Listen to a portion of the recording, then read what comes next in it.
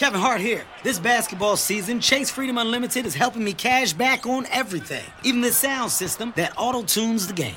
Curry from way downtown. Defense! Will the owner of a red sedan please visit guest services? Bet you've never heard cash back and sound like that.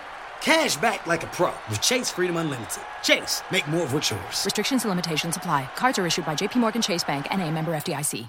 Superchargers, headlights, and more. With over 122 million parts, eBay Motors has everything you need to maintain your vehicle and level it up to peak performance. And with eBay Guaranteed Fit, your part is guaranteed to fit your ride every time or your money back. Stay on your A game with all the parts you need at the prices you want. It's easy to bring home huge wins. Keep your ride or die alive at ebaymotors.com. Eligible items only. Exclusions apply.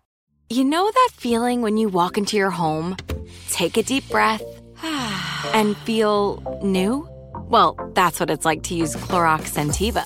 Because Clorox Scentiva smells like coconut, cleans like Clorox, and feels like energy. It'll elevate any cleaning routine to not just clean, but also make every room smell like a tropical coconut getaway. Discover how Clorox Scentiva's powerful clean and refreshing scents can transform your space. Get yours in coconut or other fabulous scents at a nearby retail store.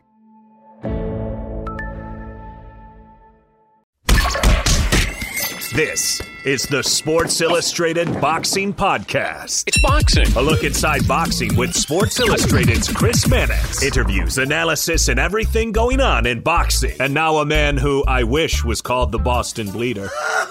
All doctors to the ER. It's sort of like getting punched in the face. Chris Mannix. All right, let's jump right in. Keith Idec is here, senior writer over at BoxingScene.com, and Lance Pugmire, senior boxing writer with The Athletic. Fellas, good to have two friends of the podcast on the show this week. What's going on? Nice to be here with you, Chris.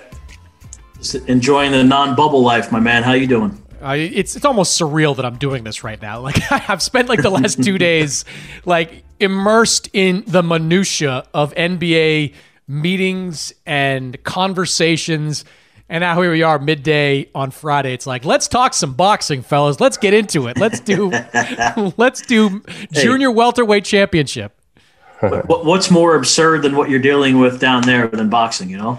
That's true. It's now kind of elevating to a boxing-like level with absurdity at this point. But it's wild, that's for sure. But I'm glad we can do this because there is a lot going on that I want to get into in boxing. And I want to begin with the fight this weekend, which finally we get Jose Ramirez back in the ring defending his two versions of the junior welterweight title against Victor Postol. Postol, of course, a former 140-pound champion himself. This fight has been postponed multiple times. It's been one of the fights, probably the fight most impacted by this pandemic, but barring anything crazy happening in the next 24 hours, we are going to get Ramirez and Postol in the ring. So Lance, let me start with you. Ramirez, we know what he can do. He is starting to peak as a boxer in the aftermath of that knockout win over Maurice Hooker. Postol has really not been the same guy since the loss to Terrence Crawford. How big a threat do you look at Postol being in this fight? Look, I mean, I think he's a threat from the standpoint of I never thought he was going to be a threat against Lucas Matisse either, and he ended up winning that fight. And the reason he won that fight is because he was the better man when they just went toe-to-toe and they, when they were inside and just going at each other. Victor Postol got the best of that fight, and that's the thing with Jose Ramirez. I mean, certainly, like you say, Jose Ramirez's boxing skills are peaking, and I think he has the ability. I expect him to win this fight. But if he does go toe-to-toe for an extended period with Victor Postol, especially, when you consider Postol for him, this is like his watershed fight. This is his last stand, so to speak. It's not a slam dunk for Jose Ramirez, and I think he needs to, and I think he is taking this fight very seriously. Keith, what do you think? Because, I mean, one of the angles I'm fascinated by with this fight, it's the Freddie Roach revenge fight, right? I mean, it's Freddie's working the corner of Postol. He was summarily dismissed by Jose Ramirez after helping lead him to a world championship. Do you give Postol, what kind of percentage chance do you give Postol in this fight? Just to allude to what you just mentioned, Chris, I spoke to Freddie Roach earlier this week, and he was pretty careful not to fan the flames, so to speak, as far as that goes. But of course, inside, I'm sure it means a lot to him to beat Ramirez and to beat Robert Garcia, who's seems like more of a friendly rival now than a bitter rival than he was before, but certainly a rival. I think I would give Postol he's a live underdog, I guess is the best way to put it, because he's been in this position before, as Lance mentioned earlier. When he fought Matthysse, Matthysse had lost 3 times at that point, but he was heavily favored to beat Postol in that fight. And, he knocked him out, of course, knocked him down and knocked him out in the 10th round of the fight. I think one thing about Viktor Postol is that his power is underrated, because we saw what he did in the Matthysse fight. He also hurt Josh Taylor twice in the 7th round of their fight, where Josh Taylor was kind of holding on 2 separate occasions in the second half of the 7th round. So he has more power than his knockout ratio would indicate. He's a tall, rangy fighter. He's 5'11". He's significantly taller than Jose Ramirez, or maybe an inch and a half, maybe taller than Ramirez. He's got better reach than Ramirez. And he's been in this position before. He's fought top fighters. Of course, the Crawford fight went about as poorly for him as it could have gone. But beyond that, he's only lost to Crawford and Josh Taylor, and there's no shame in either of those 2 losses. So, but also, like Lance said, Ramirez is not underestimating him, because they've sparred several times back in the day at Freddie's gym, the Wild Card Gym in Hollywood. So he's very familiar with him. I don't think Ramirez is underestimating him in any way. But I think it could be a more competitive fight than the odds indicate, because Ramirez is a 7-1 favorite going into the fight. Lance, you knew of Jose Ramirez, in California for years. I mean, I covered him at the Olympics in 2012, and I didn't have high expectations for him coming out of the Olympics. I mean, I knew he was a sturdy guy, good jab. There was some kind of Oscar comparisons, but I thought they were a little bit overblown. But now he's really exceeded all of my expectations as a fighter. How is his pro career gone to you? Did you expect him to rise to this level when he first made the turn to pro? No, honestly, I mean, I agree with what you're saying. The thing with Jose Ramirez is that it almost seemed like he was a little bit slow, and that he really wasn't committed to the idea of stepping in there and being that offensive threat that he is now. I mean, when you look back at what he did against Maurice Hooker, and the punches were just flying, right? I mean, when he finished this guy, it was like amazing. He was just completely at him.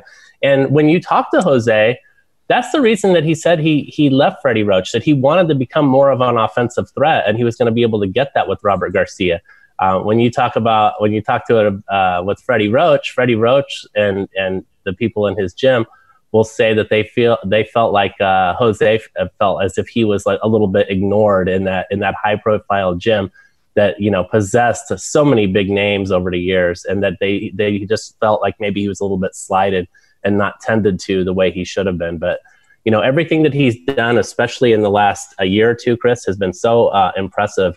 And I believe that Jose Ramirez now sees what's before him. I know we'll talk about that a little bit more, but he's elevating his game toward where he sees his career going and finishing.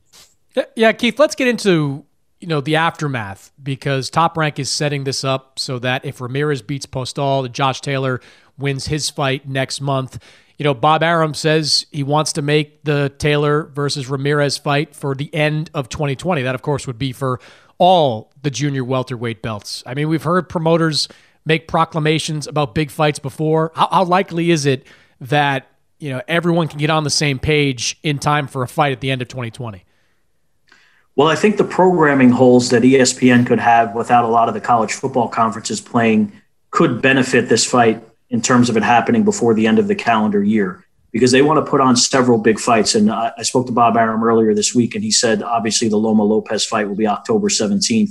But they also want to put this fight on ESPN on the network itself before the end of the year.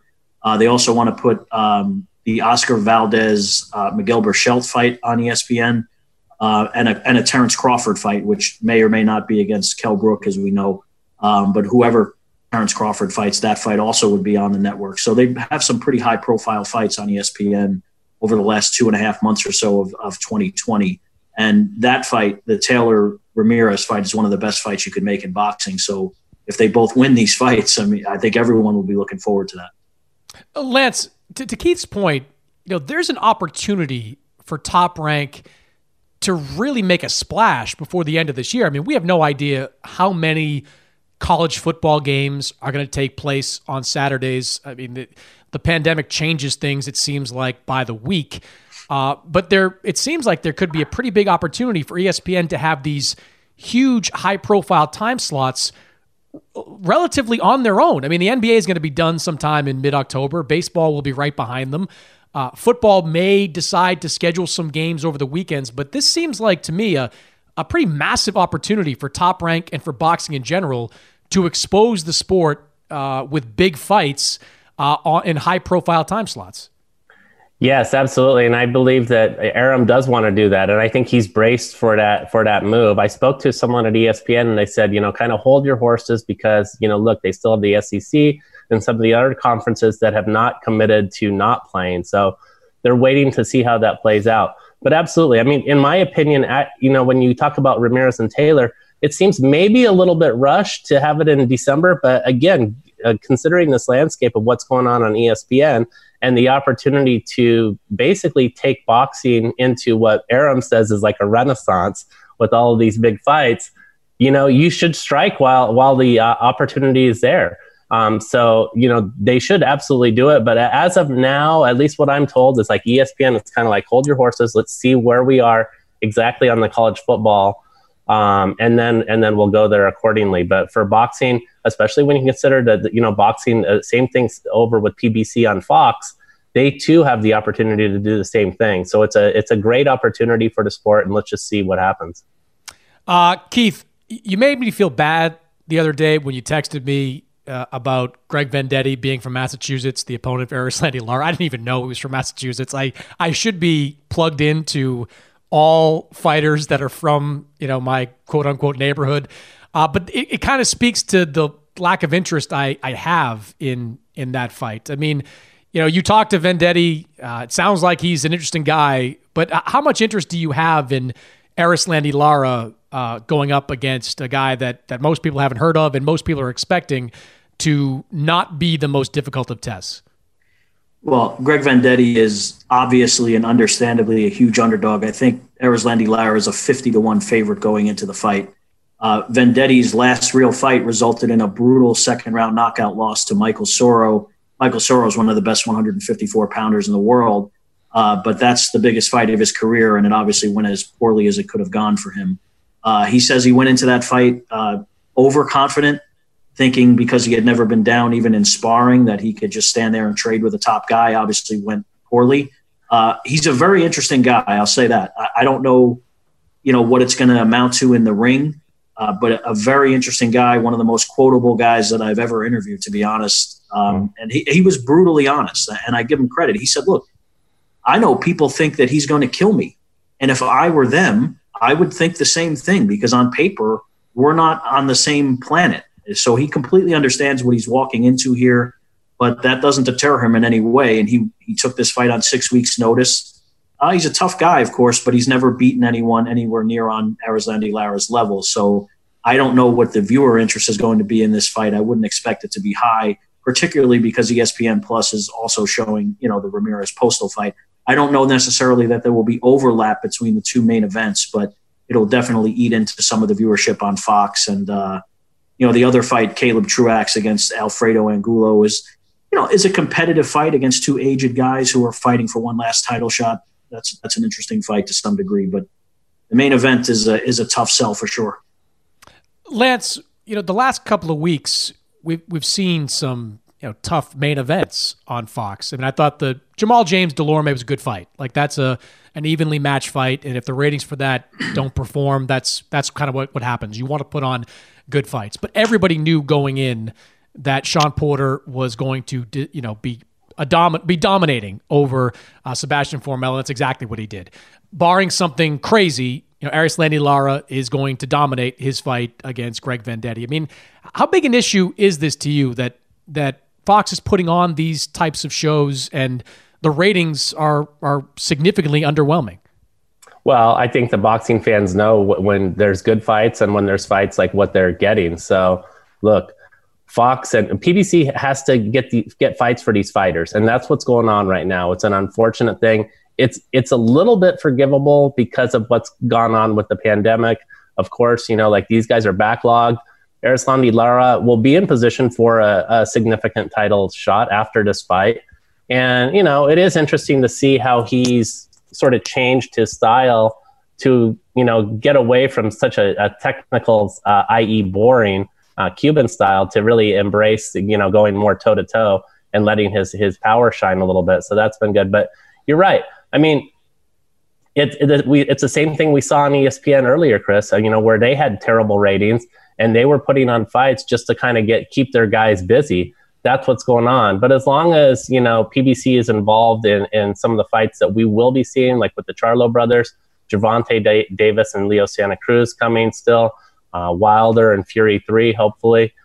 I think let's get through this year and then, start making good fights again. But right now we just I think everyone has to just bite the bullet and say it is what it is. It's not going to be that good, but hey, at least, there's some sports on TV. If you want to watch it, go for it.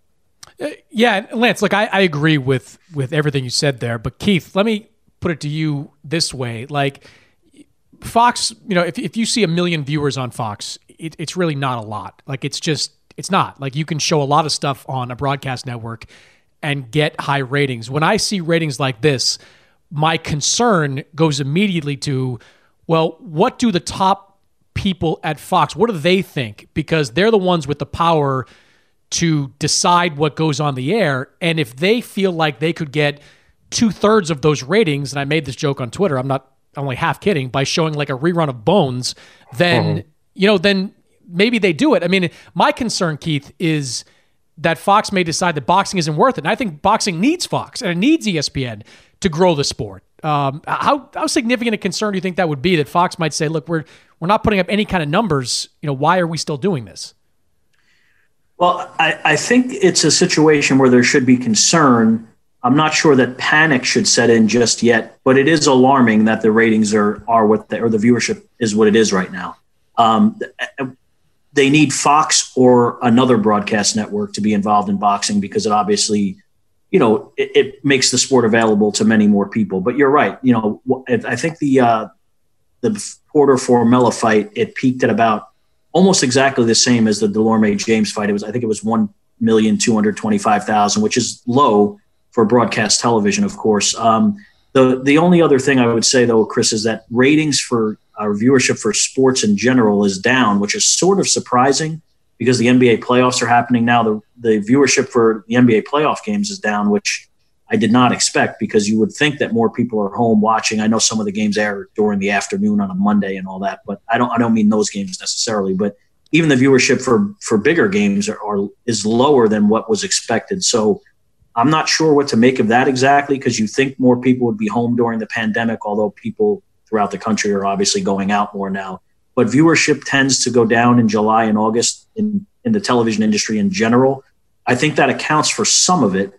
But I don't know what quite to make of why it's so low because the Sean Porter, Yordenis Ugas fight did almost twice as many viewers in March 2019 as this Porter fight did. Now, of course, a lot more people know Ugas, but he's not a household name either. He's very good. He's an underrated welterweight contender, but he's not someone that the general public knows.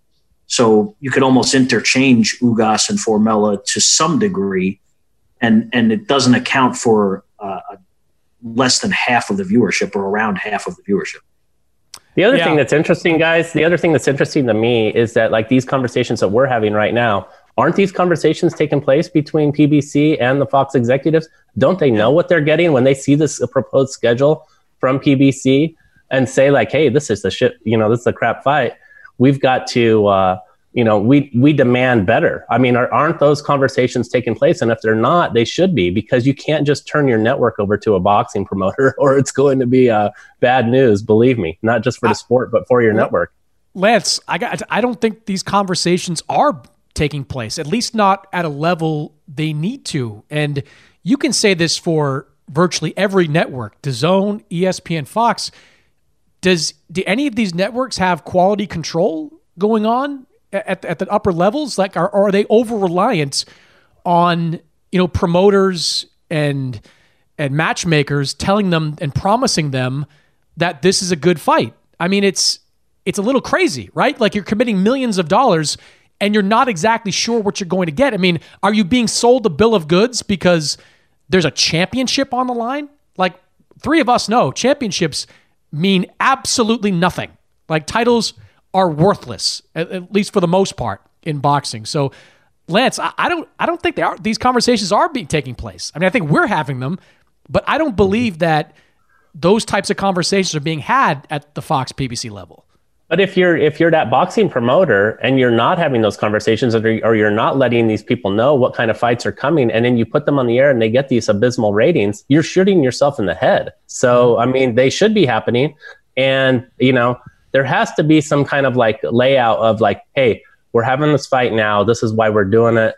Just kind of stick with us. And then we're going to get to the big fights, later this year and into 2021.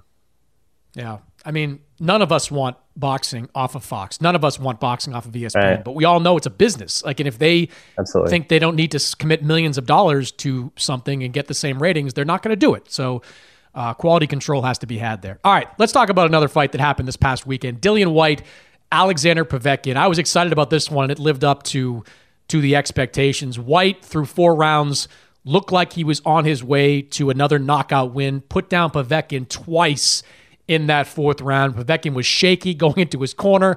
And then out of nowhere, the uppercut from hell, straight from Russia, he drops Dillian Whyte down and out before his head could hit the canvas. Keith, shocked by Povetkin's win? At all surprised? Expected it? I mean, what did you think of that performance?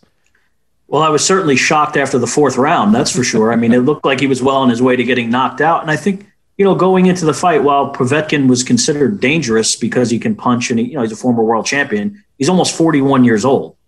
And Dillian Whyte is 9 years younger than him and, had beaten a string of very, not all of them top heavyweights, but some.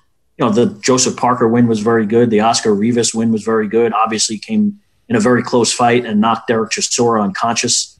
So had some huge wins during his winning streak after losing to Anthony Joshua. And I commended him for taking, numerous tough fights while he's the WBC mandatory challenger seemingly forever. But Dillian Whyte's a flawed fighter in the sense that, he's been down before. I mean, he's been stopped before. So I wasn't stunned overall, but I was stunned based on the way the fight was going that happened. I mean, I think all of us were like, oh, did that just happen? Really? That just, look, you feel somewhat bad for Dillian Whyte in the sense that he never got his title shot. And Eddie Hearn is now talking about him winning this immediate rematch and then becoming the mandatory again. That's not the way it works. You don't get knocked unconscious and then become the mandatory because you beat the guy in the rematch. How about all the guys who haven't lost since you lost? So I don't know about that part of it, but he also talks a lot of trash, and there were a lot of people certainly celebrating him losing in that fashion on Twitter and Instagram and other places. So, but Chris, how many times have you and I spoken on the podcast about heavyweights taking risks and looking too far ahead to fights that just won't happen because you're going to get caught by one of these huge punchers or dangerous guys at some point. And that's clearly what happened with Dillian Whyte. Lance, I'll tell you, if I had been part of the call for that fight after that 4th round, I would have said something like, Dillian Whyte is a composed and ferocious finisher. Watch this. And you've never said that before, have you? Never in my life. But does a fight like this to you say more about Dillian Whyte, or does it say more about Alexander Povetkin? Great question. I mean, obviously you have to give a ton of credit to Povetkin because, like you said, I mean, when he retreats to that corner, it does look as if, this is a guy headed into retirement. But he looked within himself and found that resolve and delivered that punch. It was amazing theater. And for me, the thing that I'm just blown away by is like what a dramatic turn of events it is for Dillian Whyte, because he goes from this, mandatory position that he was going to be in against the Fury Wilder winner to now, falling so far back in line. I mean, yes, Eddie Hearn may ultimately throw this guy a bone if Anthony Joshua is remains as the heavyweight champion through those Fury fights, and he could get a title shot there. But so many guys passed him up now because of this loss. And it shows how, how the chips can fall in the sport. And Dillian Whyte, I mean, I easily could see a situation where he never, gets a heavyweight title shot. Keith, Lance brought up Eddie Hearn, and you watch him after the broadcast, and he's like, man, that was tough to see. That was wild. But inside, he must have been gleeful. I mean, nobody was a bigger winner on Saturday than Eddie Hearn, because he has spent the better part of the last 3 months talking out of both sides of his mouth. He has been trying to make a fight between Anthony Joshua and Tyson Fury while simultaneously trying to stop that fight by making Tyson Fury fight Dillian Whyte. Now, instead of having to get on that merry-go-round every couple of weeks, he has a clearer path to Joshua versus Fury, still things that obviously Joshua and Fury have to take care of, but Dillian Whyte's not part of that situation anymore. And he has another big money fight. Like, there's going to be huge interest in the rematch between Dillian Whyte and Alexander Povetkin. I mean, all the people in that garden on Saturday, Eddie Hearn won the most. Yeah, I mean, there's obviously a lot of interest now in the Povetkin-Whyte rematch. But I think if Eddie Hearn has learned anything over the last 2 years, it's that you shouldn't look ahead to anything, because we thought that Anthony Joshua was going to fight Deontay Wilder. Look what happened. And anyone who's counting out Deontay Wilder in his third fight against Tyson Fury, I don't know why you would. I understand he looked terrible in the rematch, and Tyson Fury roughed him up and embarrassed him to some degree in that fight.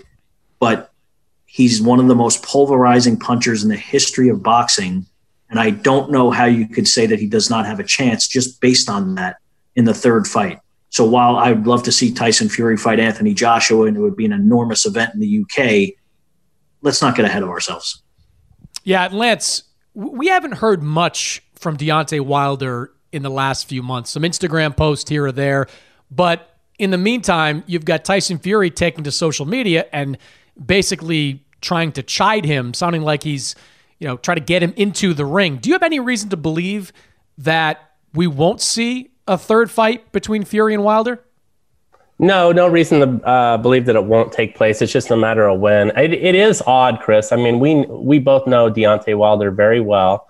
And to me, it's stunning. Like, I mean, it used to be no big deal to be able to reach out to his camp and get him on the phone for whatever subject was going on in the sport. And now he's unavailable. Now he's, almost in hiding and being very reclusive. And that's not who Deontay Wilder is. So that's a little bit concerning. How has this loss affected him? And it's almost like, I'm not saying it's anywhere near the level of depression that Tyson Fury went through after he defeated Klitschko, but you could maybe guess that there is some kind of depression going on with Deontay Wilder, this huge blow to his ego, and having to be now so humble in defeat about what has happened, because he was truly beaten down in this fight, and not a lot of people are accepting those excuses that he came up with afterwards. So how it plays out is going to be very interesting. He's going to have to talk definitely within the next 2 months, because he's going to have a fight to be selling.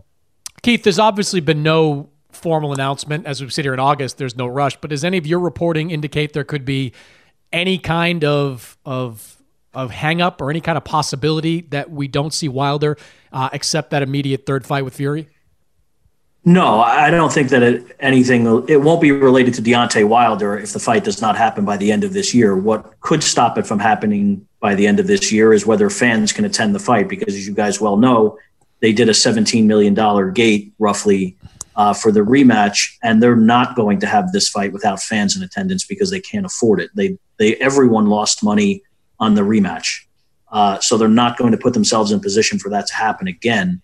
But I have not been given any indication, although I have not spoken to Deontay Wilder personally since I believe it was 2 days after the fight, when he told me and Lance and a lot of other people all these reasons why he thinks he lost. I do think, though, that he and I understand what Lance is saying about him. It was a blow to his ego for sure, and I'm sure it's been difficult to deal with his first loss and everything.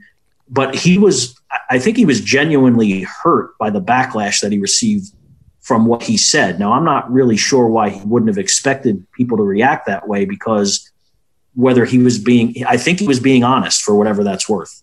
But people don't want to hear that. They certainly don't want to hear about heavy costume and Anthony Durrell yelling in the corner or whatever else he told us. But so I think that's more what it is. I think he's a little bothered by that, so he might be less accessible to us leading up to the third fight. But maybe that's a good thing for him, and it's bad for us because he's a great quote, and he'll stay on the phone with you all day if you want. So he's great in that sense. But maybe he's focusing on, tinkering with his training team and making strategic changes and technical changes that need to be made if he's going to win this third fight. So maybe that's more what this is about. I don't know. I mean, Lance could be onto something also. I'm not really sure. But yeah, he's certainly been unavailable for us for the last few months. Look, I mean, there is a mental hurdle you have to get past to resume your career. And we know this because we just saw it. Like, we just saw Anthony Joshua go through it in 2019, getting knocked out, getting all the backlash, hearing from even some of your peers saying that you were overrated. Deontay Wilder himself, went after Anthony Joshua in the aftermath of that fight. You've got to kind of dig deep into, I don't want to get too hyperbolic, but into your soul, so to speak, to bounce back from something like that. You've got to make some changes within your team, maybe not an overhaul, but some change with your team. So, it kind of feels like we're seeing the process play out for the second time in as many years, Lance. I mean, do you see comparisons there with what AJ went through in the aftermath of the Ruiz loss to what we're at least seeing from afar Deontay Wilder go through? Absolutely. And to me, Chris, the beauty of the heavyweight division right now is that literally everywhere you look in this division, all of these guys have flaws that they have to overcome and conquer to stand as heavyweight champion. To me, it's like you could look out and say like the whole next decade is going to be filled with great heavyweight fights because of all of these characters involved. And each of them, Andy Ruiz, Deontay Wilder, Dillian White, Tyson Fury, Anthony Joshua, all have questions and things about them where you say, can he solve that tonight? And to me, it's fascinating theater to watch. I just can't wait for all these fights to go down because literally all these guys have some kind of demons that they have to dance with. Yeah, there's a half dozen heavyweight matchups I would love to see right now. And hopefully when this all clears up, we get good heavyweight fight after good heavyweight fight in 2021. It would do a lot to boost boxing. All right, let me finish up with this, guys. I have in my rundown the topic name here. It's called Old Guy Boxing. So we're going to talk about old guys that are in or getting back into boxing, specifically Sergio Martinez, who at 45 years old got back in the ring this past weekend to win a low-level fight over in Spain, and Oscar De La Hoya, who continues to make noise about getting back into the ring at 47 years old. So, Keith, I'll put it to you first. Who has a better chance at being successful? When I say successful, I'm not talking about the one win Sergio Martinez had, but successful at a medium to high level on their return to the ring. Sergio Martinez or Oscar De La Hoya? Well, I'll say Sergio Martinez, and only because I don't expect Oscar De La Hoya to fight. This is not the first time that he said he's coming back. When he told Steve Kim last week, I think it was, that he's going to fight. And I understand it was on ESPN. And I said, well, he told Chris that a month before that on the podcast, and also said that he would not discount Canelo as a potential opponent. I thought that's the craziest thing that he said recently, right? That he would fight Canelo. I was like, okay, if that happens, yeah, sure. I think the world would tune in for that. Now we all know that is not going to happen. And as much as I think Oscar wants to come back in his mind, the mind can't always will the body to do what it's not set out to do at this. But he's 47 years old. He clearly is in much better physical condition than I am, but he's almost my age. He should not be boxing, certainly not against a top-level guy.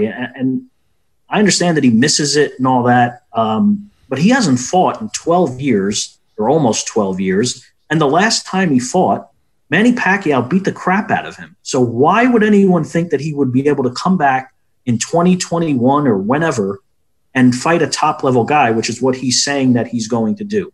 Again, I think, he might want to do it, but he has said how many times now since losing to Manny Pacquiao that he's going to come back and he's going to spar and see how it goes and all that. He hasn't fought. Here we are almost 12 years later, and he has not fought. So unless he's going to fight some equally old person or middle-aged, however you want to frame it, I don't see him fighting again. So I guess by default, Sergio Martinez would be more successful.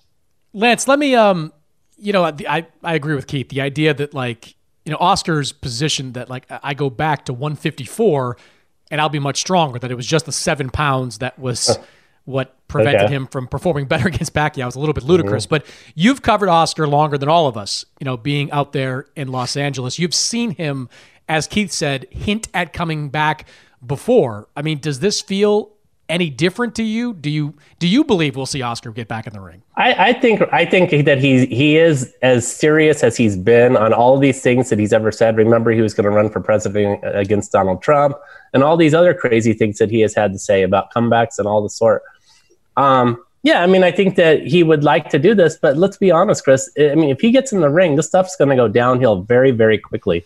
And honestly, he would be best served to say, you know what, I'm gonna fight just like I did in the Olympics. It's gonna be a 3-round fight, and that's it. Because look, whether it's Mike Tyson and Roy Jones or any of these older fighters who are talking about fighting, their endurance is going to be laughable if the thing goes past 4 rounds. And so Oscar has to be very real. Look, if he's getting healthy by doing this, more power to him. I hope that it's helping him clean up his act.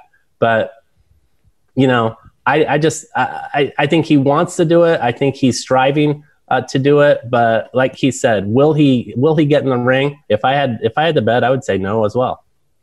Yeah, I mean it's a long way to go until he ultimately decides to get there. If I'm Oscar De La Hoya, I'm telling Oscar, work on promoting, man.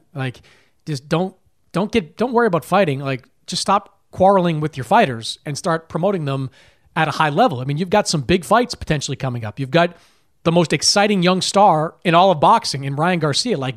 Put all your energy behind that.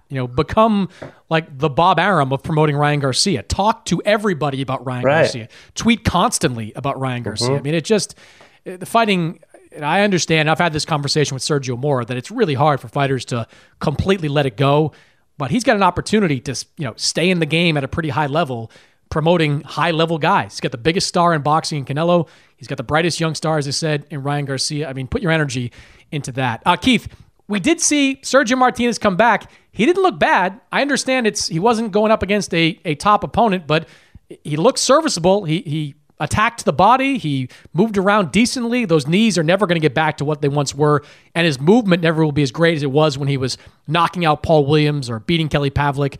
But it looked like he can still box a little bit. What are your expectations for Sergio Martinez over the next year? I'm not sure, Chris. Just he's a little younger than Oscar, of course, but and he looked fine in the fight. I've obviously fought a very low level of opposition there, but if he fought, I think there's one fight that could be intriguing for him if he was going to fight a guy who's younger than him and still. I don't know if he's at the top level based on what he's done, but meaning Julio Cesar Chavez Jr. That rematch would be sellable because obviously Chavez hurt him at the end of that fight, and I guess But I have the same concerns for Martinez. Martinez doesn't need the money. He's done very well with his money, according to what Lou DiBella and others have told me. He's a very popular person in Argentina. Like a transcendent mainstream star in Argentina. Apparently he does some acting. He doesn't really need the money from what I've been told. But I would have the same concerns for him if he fought a younger guy in his prime that I would have for Oscar. And that's more than anything why you wouldn't want Oscar to go fight. I mean, it's like Lance said, it's good if it's helping him stay healthy, both physically and mentally and all to train. But you get in a real fight with a guy who can punch, who's, 30 years old or whatever. I mean, you could obviously get very seriously injured. So those are the concerns I would have about both guys fighting anyone that's in his physical prime and is a top level fighter. So I would prefer that Martinez stayed away from anyone like that and honestly stayed away from it. He got it out of his system, right? I mean, he fought for the first time in 6 years. He came back from losing the fight against Cotto, and he won a fight. So now his last fight is a win instead of a loss. Hopefully that makes him feel a little better about the end of his career. But I just worry just physically about these guys getting injured. It's just not necessary. And Oscar, I don't think Oscar needs the money either. I mean, I would just prefer them not to do it because no good could come of it ultimately. When they announced When they announced the Tyson Jones thing, it sounded as if Mike Tyson was intending to start basically like a league for older fighters. And I'm not saying that's a bad idea. If guys are, hurting financially, Keith, if they need that money, this may be a good opportunity for them to get in there and fight each other. But taking on anyone in their peak, like you say, I think is just a dangerous task. Yeah, I'm not sure I need a league of extraordinarily older fighters. I don't know if I need that in my life. It's not like baseball. Like it's not a sport that you can't get hurt in. Even if you're 50 something years old, your punch resistance ain't what it used to be, and you can get brain damage. Like But Chris, didn't you see the 10-second clips of Mike Tyson in his living room? He's back. Amazing. Back. It's all the way back. He's back. Lance, Keith brought up Julio Cesar Chavez Jr., and I know he's toxic right now, but despite like the social media criticism of him, if Chavez wins a fight and maybe 2 low-level fights, and if Martinez wins a low-level fight, I'm with Keith. You can sell that fight. You can sell the rematch. It's cartoonish in a way, but there would be pretty significant interest in that fight if you put it like in Southern California in the spring of 2021. Like I don't know about you, but that's like I don't know what the consequences of it would be. Neither one of these guys is fighting for a world title, though I guess maybe Chavez theoretically could. But I think there'd be as much interest in that fight as many fights you could make in the early part of next year. Absolutely. One thing, and this happens a lot too in MMA, which I have covered. One thing you realize is that the skills may erode. You may see that a fighter is seriously decreasing in what they used to be, but their names never die, and their names always mean something. And if you can, say whether it's Mike Tyson versus Roy Jones or Julio Cesar Chavez versus Sergio Martinez, that stuff still has selling power, and certainly anyone involved, wants to try to cash in on that. Sound like one of the Ironborn from Game of Thrones there, Lance. Like, what is dead may never die. Like, isn't that their catchphrase? I don't know if you guys are Game of Thrones people, but I'm a massive Game of Thrones people. Keith, last question for you. We're now talking about, we did Tyson Jones and Oscar and Chavez. Like, is it an issue for boxing that we're exploiting the past? And I don't say we like the media, but like boxing, the biggest amount of interest is in it exploiting its past. And I'm not saying there wouldn't be interest in, retired athletes in other sports. Like if Michael Jordan was like, I'm coming back, there'd be huge interest in that. But, boxing is trying to get on its feet with, younger fighters. And most of the interest is in older fighters. Is that a significant issue to you? Well, I don't know, because, Mike Tyson is such an anomaly in the sense that he was a phenomenon in the 80s, and really the interest in Mike Tyson has never really wavered, despite him losing to Evander Holyfield twice, especially in the infamous way that he lost in the rematch, getting knocked out by Lennox Lewis, getting knocked out by Danny Williams, losing to Kevin McBride when he quit on his stool. 15 years later, people are still fascinated with whatever Mike Tyson is doing, whether he's swimming with sharks or growing pot in his backyard or whatever it is he's doing.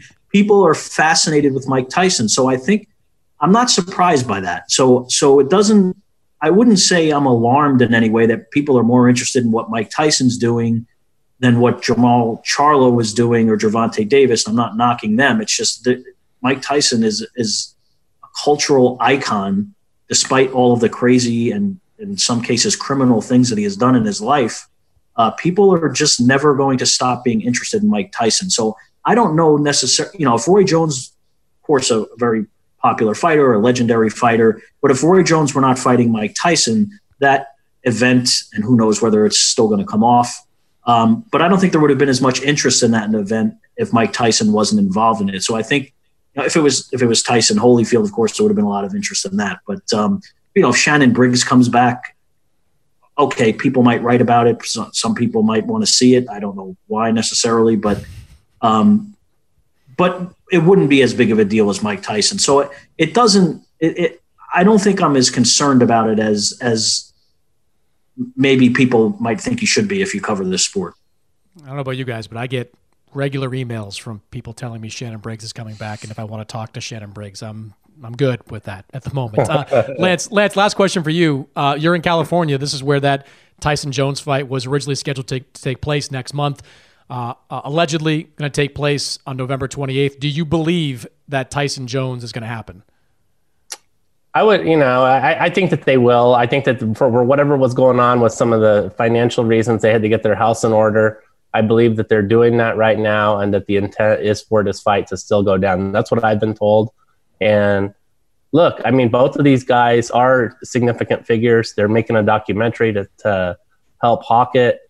And so the curiosity factor is so strong. Another thing is, we don't know. I don't think that we'll be able to get fans in that venue, but it is an outdoor venue. They can spread them out a little bit. And a lot of people, I can assure you out here, are itching to try to get tickets if it's possible. Oh, I know Keith is ready. He's the only one of us that has the Triller app already downloaded on his phone.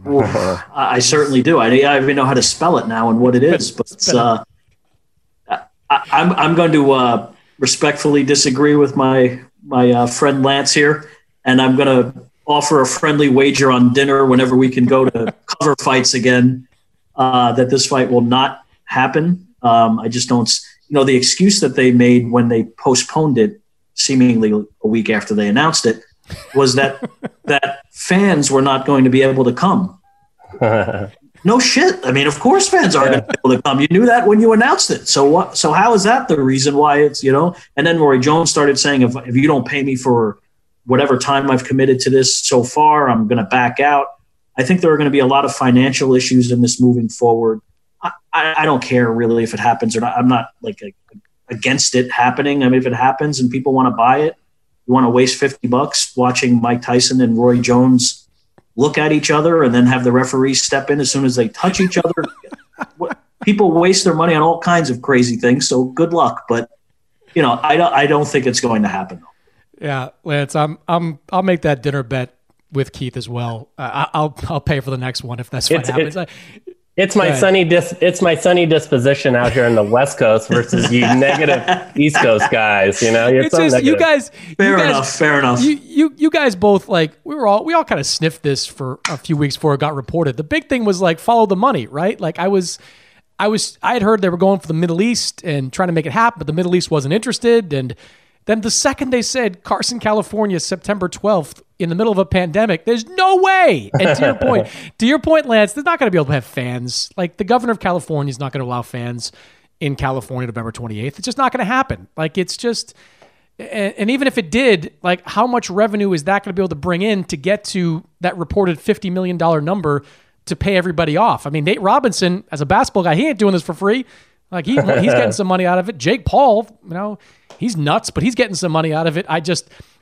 It all comes down to the money. I don't think it's there. I don't think this pot of money is there. And therefore, whether it's September, November, or 2076, if it's not, the money is not there, it's just not going to happen. That's a conversation for another day, fellas. Appreciate it. Great talk with you guys. This was awesome doing this. We'll have to do it again real soon. Thanks to Keith Idec and Lance Pugmire for joining me here on the show, fellas. Thanks, Chris. Thanks, Lance. Good to see you guys. Same here. Thank you so much, Chris.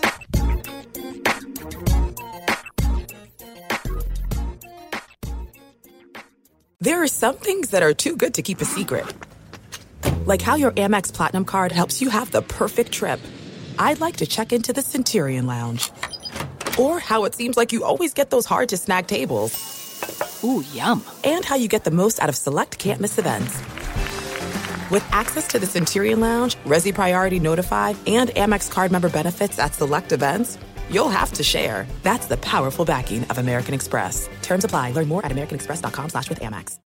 What's up? I'm John Wall. And I'm CJ Toledano, and we're starting a new podcast presented by DraftKings called Point Game. We're now joined by three-time NBA Sixth Man of the Year, elite bucket getter. Let's please welcome Jamal Crawford to Point Game. King of the Court one-on-one tournament. If they had it back in your prime, do you think you could have took it all?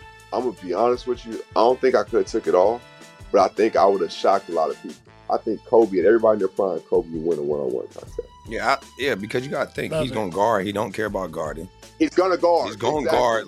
You see him in the Olympics, he's going to guard. And then on top of that. I'm not guarding like that, CJ. Ladies and gentlemen, please welcome Sam Cassell to Point Game. I remember you came out from prime 10. I mean, he was in a culture shock. He's going through withdrawals about winning. Remember what I told you? I said, OG, you think I can get paid and go back and play in college because it ain't it? Check out Point Game with John Wall and CJ Toledano on the iHeartRadio app, DraftKings YouTube, or wherever you get your podcasts. This is Colin Cowherd from The Herd with Colin Cowherd. Angie's List is now Angie, the nation's largest home service marketplace. They're here to help homeowners get all their jobs done well. Angie has helped over 150 million homeowners care for their homes. Whatever your home project, big, small, indoor, outdoor, come to Angie to connect with and hire skilled pros to get the job done well. Listen, I've got a couple of things in a bathroom in my house.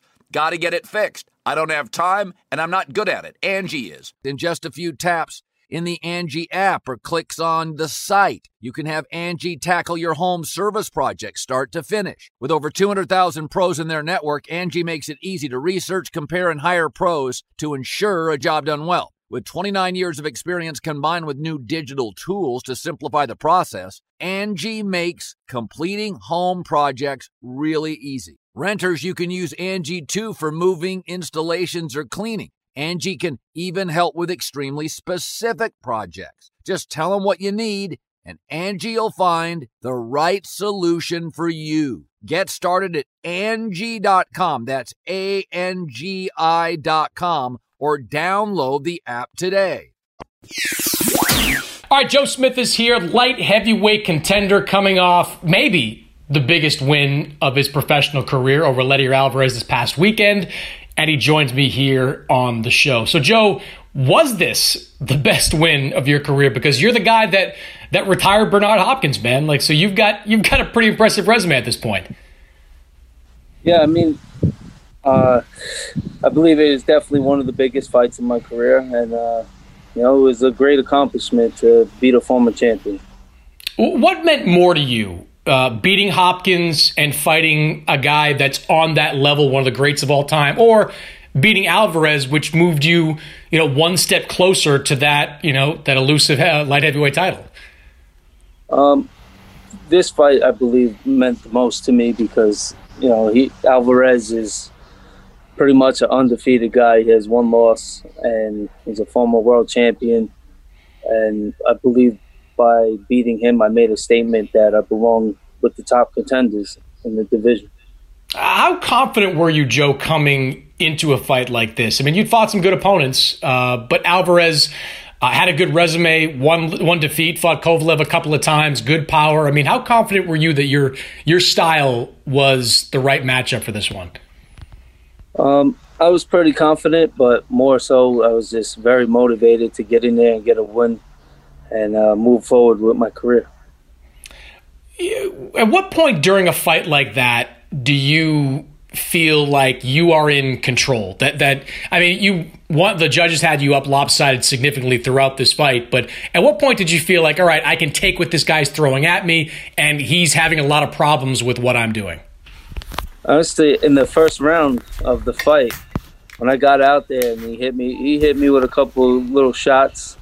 And I took a second. I was surprised. I was like, wow, I thought this guy was going to have a lot more than he was dishing out, right off the bat. And, kind of boosted my confidence up a little bit right from the very first round. And I just wanted to, stay busy and, try to get him out of there. And, I was able to do so.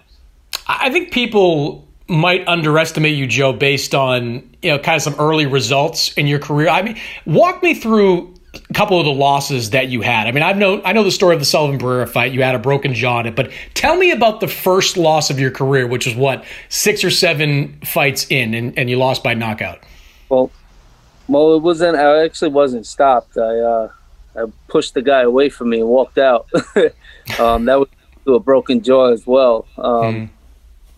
See, the problem was I had my wisdom teeth in, and the wisdom teeth was taking up too much of the bone in my jaw. So once I pulled out the tooth, now it's good. But back then, when the tooth was in there, it didn't take much to break it because there was no bone around the tooth. It was just all tooth there. So, it broke in like the second round of that first fight, my first loss. And, I fought 7 rounds with it broken or whatever it was. And, eventually the guy, he just knew it was broken, and he wasn't even trying to fight me at that point. He was just holding me and smacking my jaw. So I just pushed him away, and I walked out the ring, and, I came back, had a few good wins, and then the same issue happened because I never had my tooth removed. So during sparring, about a week before the fight, I got hit with a good uppercut, and I felt like it may have been broken. So I went to the hospital. I had, x-rays done, and they told me there was nothing wrong with it. But I felt it. My whole mouth was bruised inside. So, but being that they said there was no breakage, I went through with the fight, and with the very first punch that Barrera landed, I realized it was broken. And I made it through the fight with the broken jaw, but it was a rough one.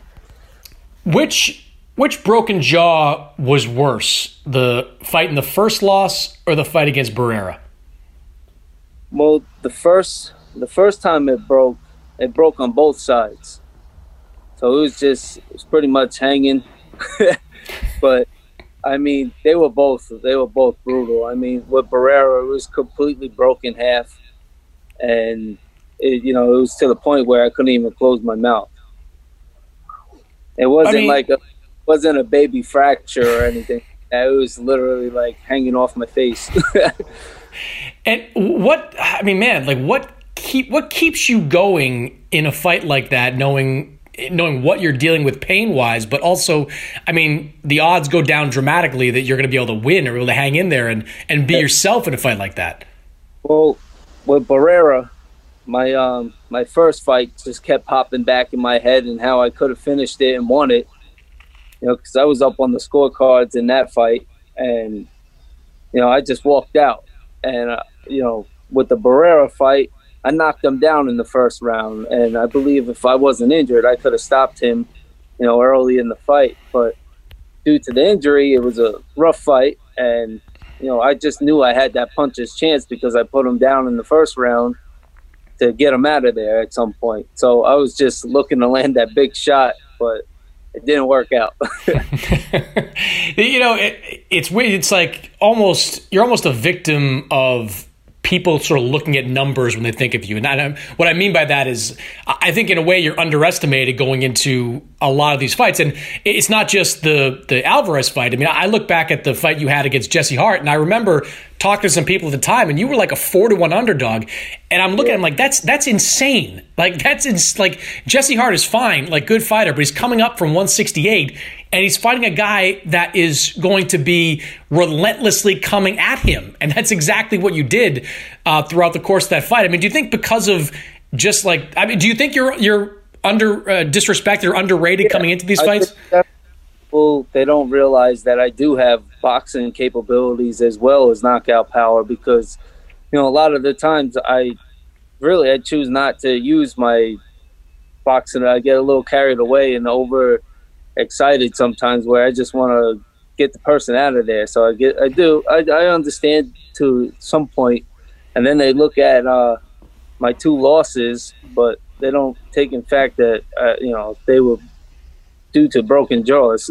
Do you feel like you've improved as a boxer in these last couple of years, even as recently as a performance that sort of defined you early on, which was Hopkins, to now? Do you think you've made improvements?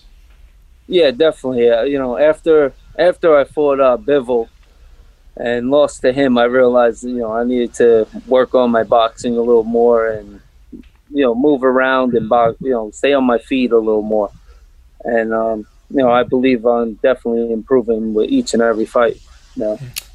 As you kind of look forward in your career, and I guess even look back too, like I watch you fight, and the one thing I've said to people, I said it to Carl Moretti with Top Rank on Fight Night, like, you have to be in great shape and technically proficient to beat Joe Smith. Like, if you come in at all out of shape, and if you are not able to keep him off you with a jab, you can't beat him. I mean, do you think that's a fair assessment? Yes, 100%. Because I'm always in great shape, and I'm very strong. lot of people underestimate how strong I am, and they don't realize until they get in there how strong I am. And I believe that's what happened with the Alvarez fight this time. You know, they didn't expect me to be as strong as I was. So are you now sitting back and waiting on whatever happens with the other side of this light heavyweight bracket? Is that the plan for you moving forward, to take on the winner, or has anything changed as a result of this pandemic? Yeah, I mean, I'm just waiting to hear the news. I don't know exactly what's going to happen, but I feel like they should have put the title on the line for this fight. I believe this was I fought the two best guys that were in the tournament and, destroyed both of them. And now I don't even know, we don't know when these other two guys are going to be able to fight, or if they're even going to be able to. So you're talking to me now from your backyard, but you're saying before we started, like, you're going back to work soon. I mean, how much of your day job are you continuing to do? Well, right now I'm trying to get some yard work caught up on, and then I'll be back with the guys at work. My father's out there today; they're working, and I'll probably swing by sometime just to see what's going on, and then I got some more interviews and stuff to do today. And other than that, but once all this is done, I'll probably be back to work.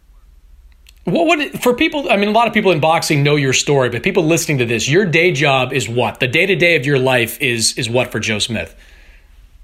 Well, when I'm not training, I'm doing tree work with my, it's a family business. Me and my father opened it up after, probably say after Hopkins fight sometime, but it's going well.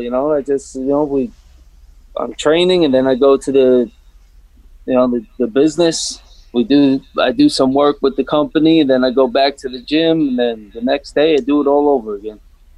You see a lot of guys, Joe, do that at certain points of their career. You don't see too many world champions do that. They're more exclusively focused on boxing. If you come away with a title in your next fight, do you think you'll continue to work in your business? Do you think you'll continue to do stuff on the side? Yeah, definitely. It's something to fall back on, something to keep my mind busy. I like going into work even now. Like when I'm training for a fight, like if I'm having a rough day or something, I'll go into work just to keep my mind off training. Not to look too far ahead, but people, because of where you're lined up with Top Rank and their presence in the light heavyweight division, Artur Beterbiev is going to be talked about with you. And this was a fight that was supposed to happen a couple of years ago. Things came about. How do you feel about that fight, and how do you feel your style matches with a guy like Beterbiev? I mean, I think it'll be a great opportunity. I'm hoping that they can make it happen. Honestly, I think it'll be a great fight. I think our styles will make a great fight, but I believe I'm a little tougher than he is, and could get him out of there. I mean, you and Beterbiev, if you both win your next fights, like it's almost a pay-per-view, Joe. Like that would be a fight that everybody would be dying to see because of the styles you're talking about. You're both physical, big punchers, guys that come right at you. I mean, that's the kind of fight that I'm not betting on a judge's decision on that one, Joe. Yeah, I think somebody's going to get knocked out. He's a huge puncher, so, anything could happen. Do you go into a fight thinking that, a broken jaw aside, that anybody can knock you out? I mean, you've got a good chin. Have you ever been, outside of the times against Barrera and early on when the injury occurred, have you been significantly hurt in fights? In a fight? No, I've never been really hurt in a fight. And honestly, I've been down in sparring maybe twice in my career, but that's other than that, no, I've never really been hurt. But just even in sparring, when I was put down, it was a flash knockdown. Get right back up and get right back to it. But they were early on. When I was like 17, sparring with world champions. Does when guys have losses, and you've got the one to Barrera and then the Bivol loss specifically, does it stick with you? I mean, do you think that a rematch with Bivol would go any differently? I mean, I can't believe I'm saying this after saying you get underestimated all the time. I look at Bivol as a really tough matchup for you because he does the things that I was talking about. He's always in shape and he's really technically skilled. So it feels like Bivol will always be a tougher matchup for you than maybe anybody else at light heavyweight. Yes, I believe that's true.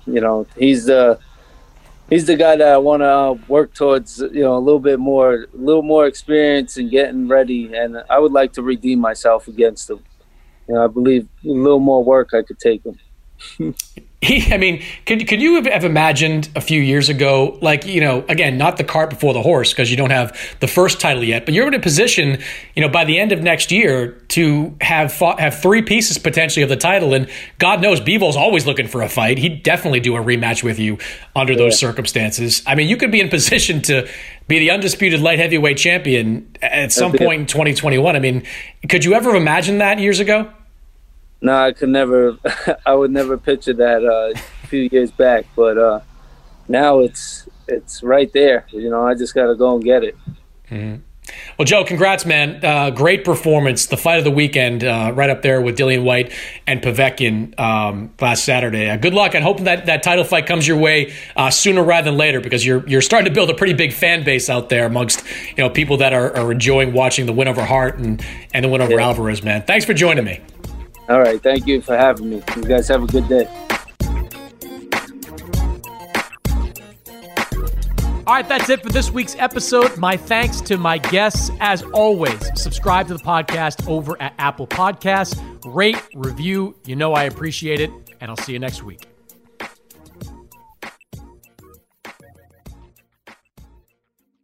Kevin Hart here. This basketball season, Chase Freedom Unlimited is helping me cash back on everything, even the sound system that auto-tunes the game. Curry from way downtown. Defense. Will the owner of a red sedan please visit guest services? Bet you've never heard cash back and sound like that. Cash back like a pro with Chase Freedom Unlimited. Chase, make more of what's yours. Restrictions and limitations apply. Cards are issued by JP Morgan Chase Bank, N.A., member FDIC. Zero Foxtrot isn't just a brand, it's a way of life. Founded and operated by veterans, Zero Foxtrot's unique apparel and gear echoes the grit of the warrior culture. Zero Foxtrot dedicates itself to producing content, honoring the sacrifices of forgotten heroes of the past, and connecting history to the present. Embark on a journey with Zero Foxtrot today at zerofoxtrot.com. It's not merely our products, it's about the ethos that we embody. Rugged, resilient, and timeless. The journey to a smoke-free future can be a long and winding road, but if you're ready for a change, consider taking Zyn for a spin. Zyn nicotine pouches offer a fresh way to discover your nicotine satisfaction. Anywhere, anytime. No smoke, no spit, and no lingering odor. Get in gear with the Zyn 10 Challenge and enjoy 10 smoke-free, spit-free days for just $5.95. Order online and start your new journey today. Warning, this product contains nicotine. Nicotine is an addictive chemical.